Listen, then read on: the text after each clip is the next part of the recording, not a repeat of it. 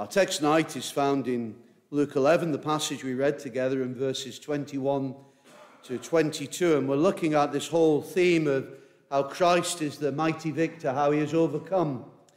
And in our text, the Lord Jesus is teaching and dealing with this whole matter of the enemy and the forces of darkness as a consequence, really, of the accusations that came against him.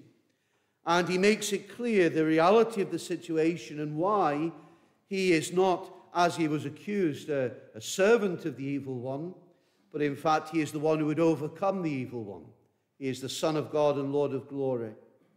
And so it's interesting because I think in the days in which we live, people have a morbid fascination with the things of darkness and things such as the occult. And you see the way that it has worked its way through in media, in culture, and it's all around us.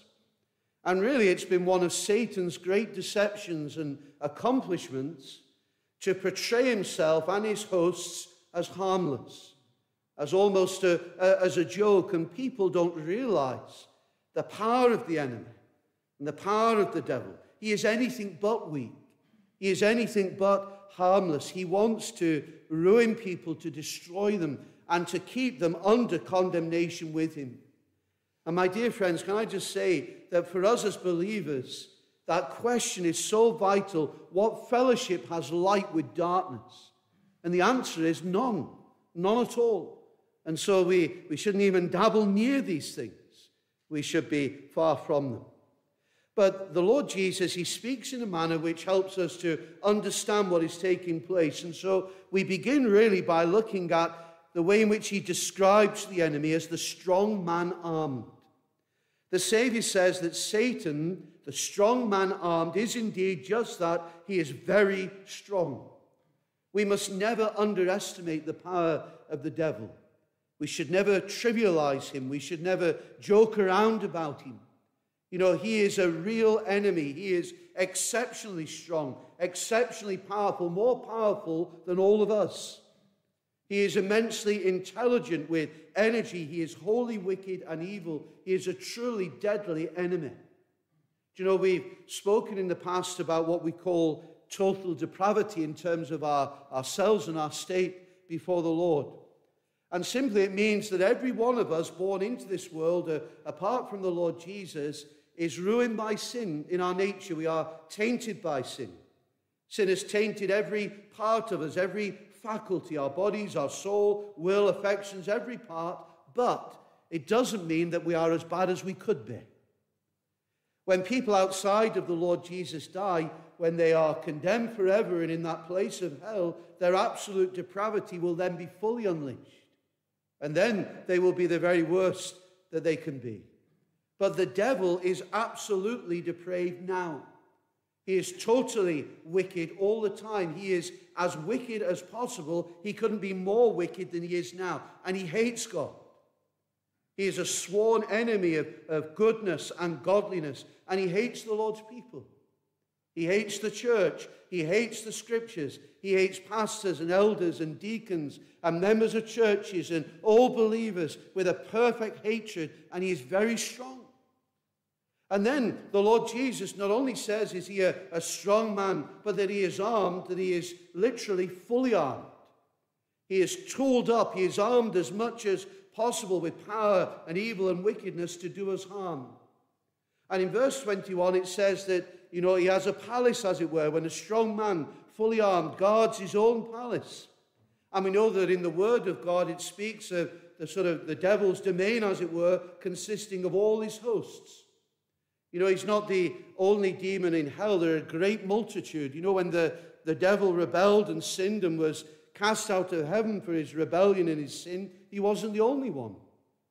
There were thousands, evidently, of angels, as they originally were, who fell with him and became wicked spirits of darkness like himself now.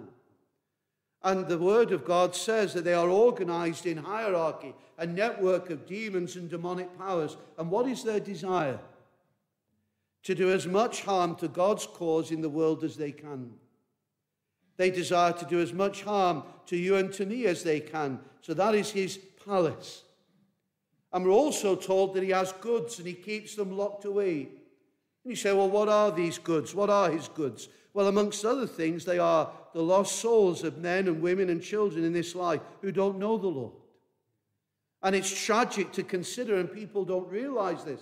But this is the Lord Jesus, the Son of God, and he is explaining these things, and he is telling us that outside of his kingdom are Satan's goods, as it were, under his sway, and he keeps them blissfully ignorant of their state. He blinds them, he keeps them in a state of mind in which they never think about their need of God. They never seek the Lord. They live for the things of this life only, and the devil is good at feeding them with those things. And people, they may have the occasional fear of death, but when people without Christ have occasional fears of death and what may be after death, then the devil soothes them, as it were, and tells them not to think about things like that. And he has all his media available and propaganda and places where people's consciences are numbed so that they're asleep in their sin. When anybody asks questions about whether they need to have their sins forgiven, the devil is intelligent enough to have ways and means of keeping them quiet so that nobody gets too upset or too concerned. He's even happy for them to have a little bit of religion if they want, as long as it's not the truth. As long as it's not enough to save them, and he whispers his lies of peace to them. And so we're told that he's a strong man, fully armed. And you say, well, what are his armor? What are his weapons? How does he use and what does he do with these things? Well, verse 21, we also see that there is the weapon of ignorance. The devil's great method of keeping people in the world in false peace is by keeping them ignorant of the truth of the gospel of Christ. He doesn't want them to have access to the word of God. He doesn't want them, to come under the sound of the preaching of the gospel in a place like this. He doesn't like them to be near the Lord's people or to hear their testimonies. He doesn't like people to be in positions where they might be enabled to break out of their ignorance, because one of his great weapons is to keep them ignorant of the truth. And so to keep people ignorant, he has a massive campaign in which he encourages propaganda against the truth, against God. And he does it by getting people to rubbish the Bible. He does it by saying that there's no God, that we're here just by accident and without purpose, that there's nothing beyond death. And so you don't need to worry about it. It's just nothingness. And so just concentrate on the now. Now, he doesn't believe that himself. He knows that that's not true, but he sows his lies to convince people. The devil doesn't believe that there is no hell, but he promotes the idea. The devil knows that Christ is the Son of God. The devil believes every word of the Bible. He knows it is true, but his great craftiness and intelligence is used to stop people from believing it because he wants to keep his goods in peace. And then also the other weapon that he uses is carnal pleasure. He feeds people with all manner of things to numb the senses and to gratify bodily pleasures and all those things, pictures to look at, music to listen to, which does them no good, company which does them no good, all of which pacifies and lulls into a deathly slumber. I was reading in the week an illustration from the life of a great preacher from the past. He was called Rowland Hill. And he's very famous in his day, and he would preach the gospel powerfully. And he had a loud voice, and he would preach to thousands in the open air. And on one occasion, he was preaching in a market town in the open air, and he just caught at the back of where he was preaching, behind all these people, something that caught his eye, and it stuck with him. And it left a deep impression upon him. And really what he saw was this. Towards the back of a crowd, he saw a man with a big bag full of peas, and behind him were a lot of pigs. And this man was taking the pigs to market so that he could sell them and so that they could be slaughtered. Now, this man would regularly grab some of the peas and he would throw them on the road where he wanted the pigs to go. And, as soon as they saw the peas, they would squeal with delight, and they would eat up all the pods, and they would move a bit closer, not realizing that they were headed to their death. And so a little further, more peas. And he would go ahead, and as the pigs looked up, throw a few more on the ground, and they would run to each of these, little by little, with very minimal effort on his part. The pigs eagerly made their way to the slaughterhouse, not realizing they were running to their death. And Roland Hill, he thought to himself that it's precisely how the devil works with poor dying sinners. He throws them something to satisfy their carnal appetites, and they happily run after the bait, but they don't realize that they're headed towards that place of destruction. And the Lord Jesus says that this strong man armed is keeping his goods in peace.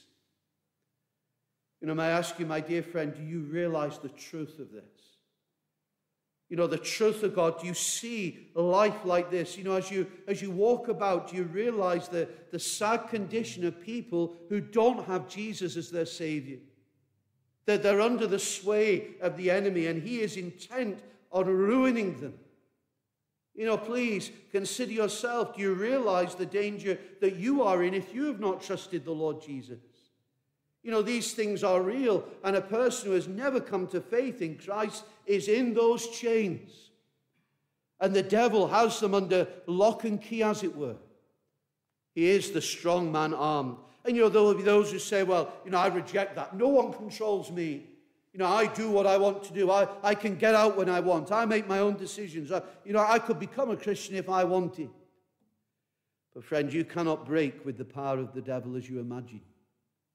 He is very cunning and crafty and intelligent. He is a powerful foe. And no wonder this Savior of ours, this Lord from heaven, the Lord of glory, the Son of God, tells us clearly about the condition that we are in without him. And that is the way that it is. And it is a bleak outlook, apart from the fact that he then goes on to say that someone stronger has come. Someone stronger has come to do something quite marvelous and wonderful. Look at verse 22. But when a stronger than he comes upon him and overcomes him, he takes from him all his armor in which he trusted and divides his spoils. Who is the stronger than he? Well, thank God it is the Lord Jesus himself. It is the Son of God who is the stronger. And what a mercy that there is someone stronger than our fiercest enemy. And it is Jesus, the only Savior. Satan is a mighty enemy, but Christ is almighty. And for all of Satan's wickedness, Christ has overcome. For all of Satan's lies, Christ is full of light, exposing the truth. And friends, if you're a Christian, you should thank God often that Jesus Christ is mightier than the devil, and that he is able to overturn the works of the devil. And no matter how much wickedness the devil may be sowing in the earth, at any time, we sang it together at the beginning, Jesus Christ can sweep it away and put it right, because he rules and he reigns and he can overcome. And you say, well, how is it that Christ is stronger than the devil? Well, it's because of who he is. He's not just a mere man. He is the God-man. And we should take time to think upon how incredible it is that there was a man who breathed the air of this world, who walked on this earth, who was not just a mere man, but he was God in the flesh. The whole Godhead dwelt bodily in him, that he was filled with the wisdom of God and the power of God and the strength of God, God manifest in the flesh. And if you just look a little bit earlier in the passage, verses 14 to 15, there is a demonstration of the reality of that. It says, and he, Jesus, was casting out a demon, and it was mute. And so it was, when the demon had gone out, that the mute spoke, and the multitudes marveled. But some of them said, he casts out demons by Beelzebub, the ruler of the demons. And then if you look at verse 20, he answers them. He says, if I cast out demons with the finger of God, surely the kingdom of God has come upon you.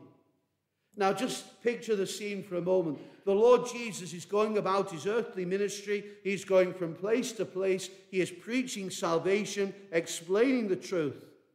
And as he went from one village to another, there is a poor person who couldn't speak. They're mute. And so the appeal comes to Jesus to heal him, and he intervenes, and he casts out this devil that had brought the dumbness upon the child. Now, let me be clear. The Bible is not saying that the cause of muteness is always demon possession. That is not what it is saying. But on this occasion, this specific affliction was caused by that.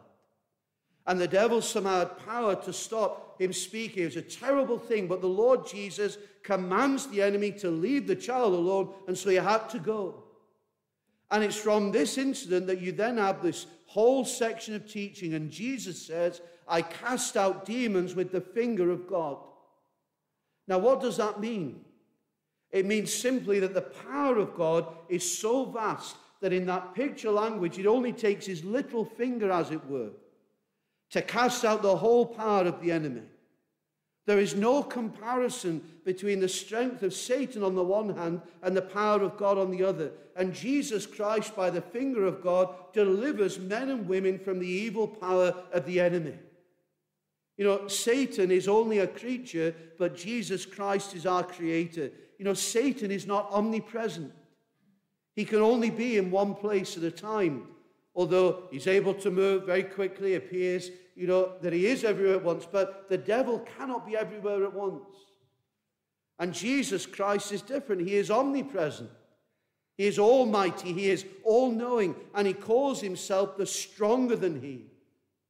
And that's why the Bible tells us, James 2, that the devils tremble at the very name of Christ. You know, in the Gospels, when our Lord cast out devils, sometimes they reacted to him. And what did they say? Well, think of Mark 1 and Matthew 8. They say, I know who you are. Jesus of Nazareth, the Holy One of God. Have you come here to torment us before the time? They knew who he was. They knew his authority. You know, the people didn't recognize him.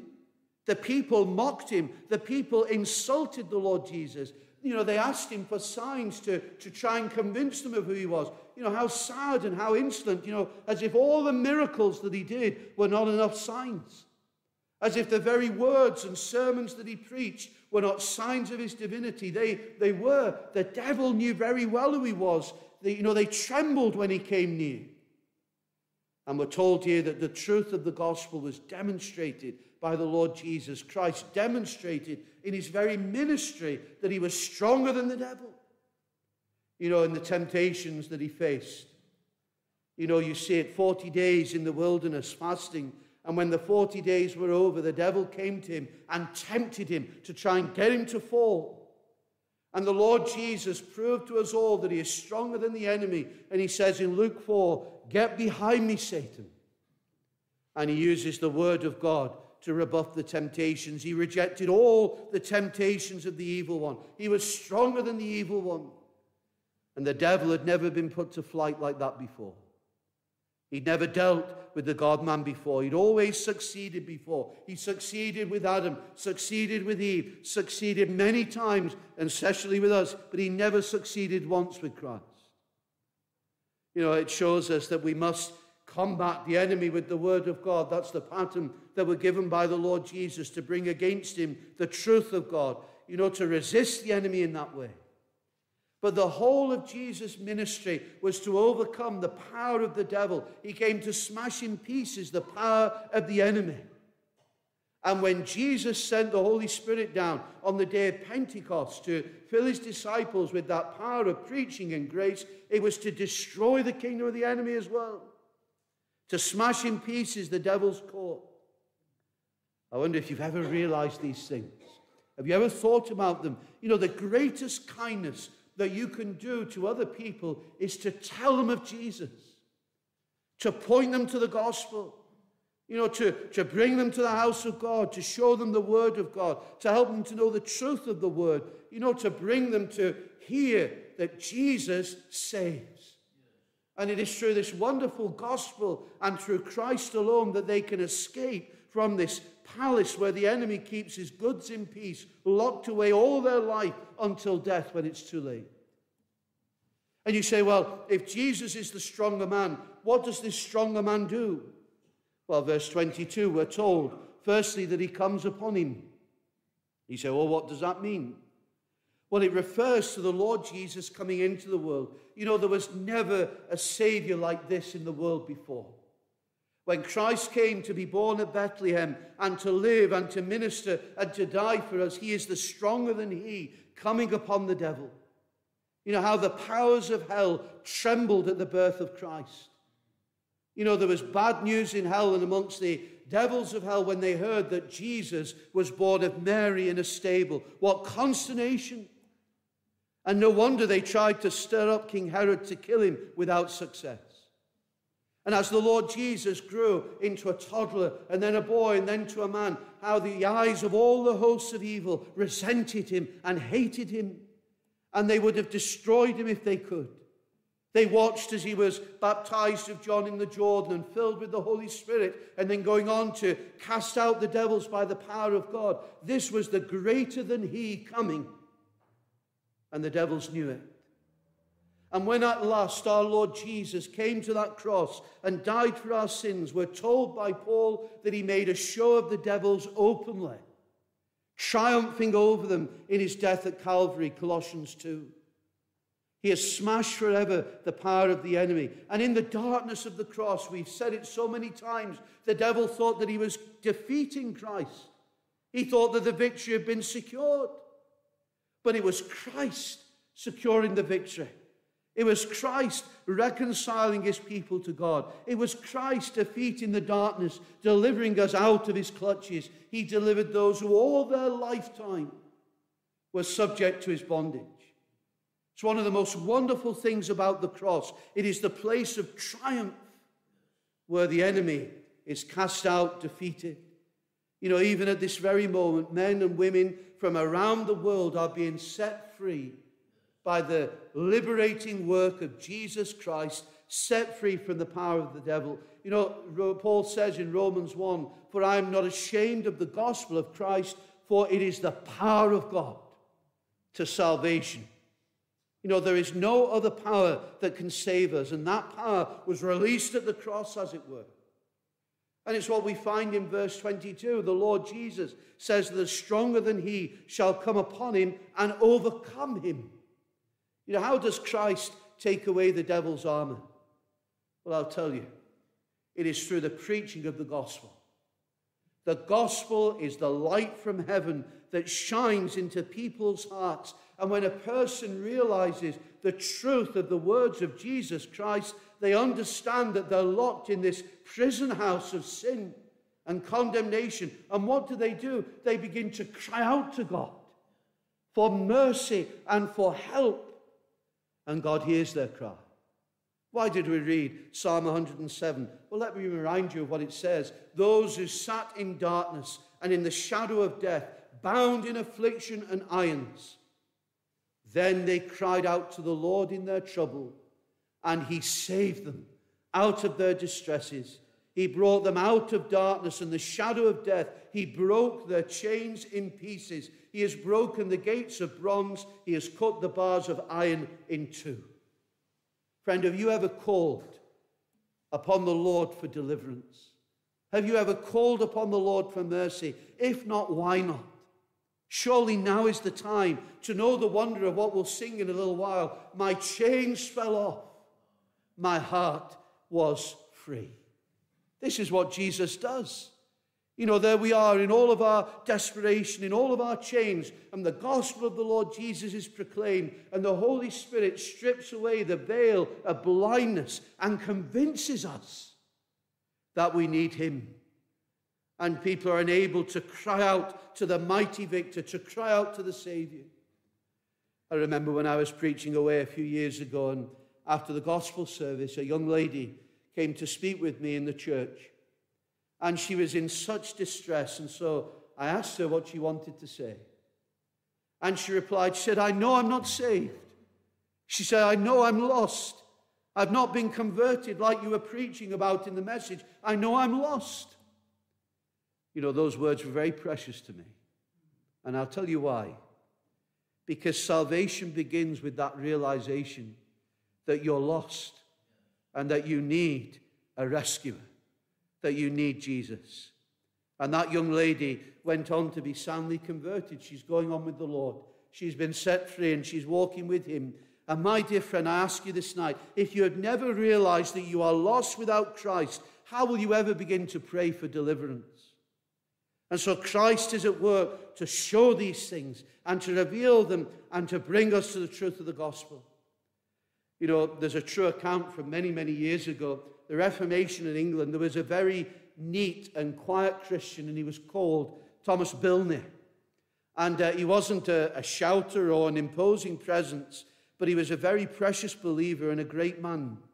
And in fact, he would go on to be martyred because he loved the Lord Jesus. But he had a great concern for a well-known Roman Catholic priest called Hugh Latimer before he was saved. And this man, Bilney, who had a desire to see Hugh Latimer saved, he went to him and he said, "Father priest, I would like to make my confession to you." Now, that's a very standard thing in the Catholic Church, and so Latimer agreed to hear this man's confession. And so Bilney got down on his knees and he said, "Father, I have sinned, and I did not know anything about peace with God until I came to see that we can be freely justified by faith alone in Jesus Christ."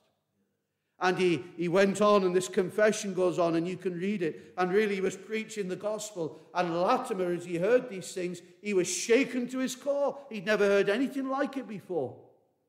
And Bilney's confession was the confession of a saved sinner. And you can guess what happened next. He was converted. And he left the deadness of Rome, and by the grace of God, Hugh Latimer became a powerful preacher of the gospel. You see, Christ coming and stripping away the superstition from his mind and letting in the light.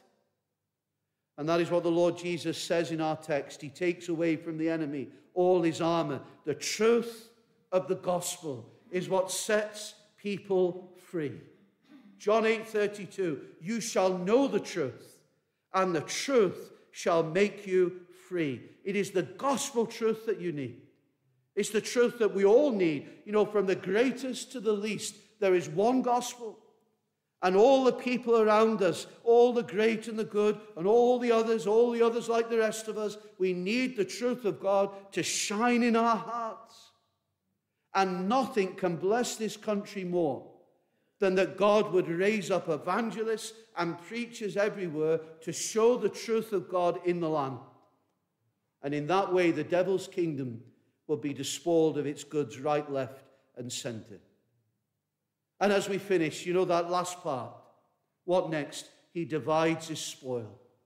You know, when Christ comes into the lives of men and women, he takes, some of them away, he divides them. Who does he take away? He takes away from the devil's kingdom saved sinners, those who believe, those who long for life in him. But those who remain, they reject the Savior. They want to stay in their chains and their condemnation. But for those of us who believe, we are set free. We are the spoil. Maybe if we are believers tonight, we can remember the time when Christ broke into our lives. When we were drawn out of the darkness, when we were drawn from the dungeon, as it were, and set free, and we felt anew the power of God rescuing us and bringing us to salvation in him, even when maybe many around us preferred to stay in their chains. But like Wesley, we knew what it was for the dungeon to flame with light, the light of Christ and the mighty gospel. All of a sudden, maybe what was, a closed book to us and a message that just didn't seem real to us, all of a sudden gripped us. And more than that, we saw the Lord Jesus. And Christ divides the spoil. He divides the spoil of the strong. He takes out of the devil's kingdom and palace and house and courtyard all those who call upon him for mercy. And my beloved friends, we have to be delivered by Christ.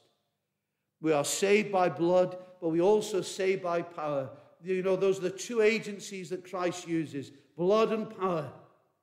And he delivers us from everything that is against us. He delivers us from the wrath of God. He delivers us from condemnation. He delivers us from eternal death. He delivers us from the love of sin. He is the victor.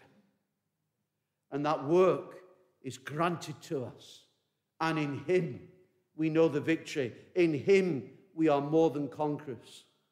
And I want to be very clear with you tonight. All other messages, all other speculations, all other mysteries and darkness and powers and mysticism, they are tools of the enemy to keep you from Jesus Christ, to keep you intrigued and fascinated and superstitious.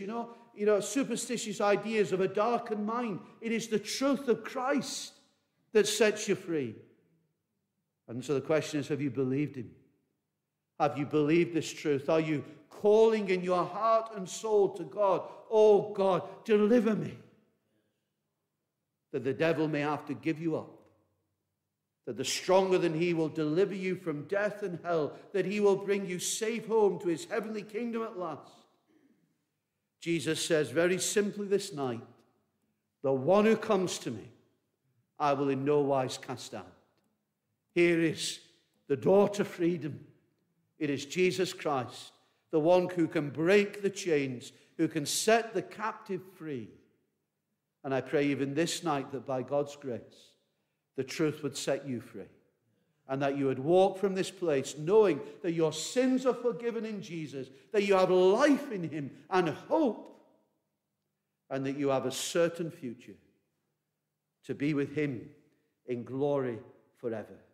God grant that it may be so for everyone sitting here tonight. Jesus Christ, the way, the truth, the life. No one can come to the Father except through him. May it be that you turn away from all those lies of the evil one and trust the Savior who can save you and who can keep you. Amen.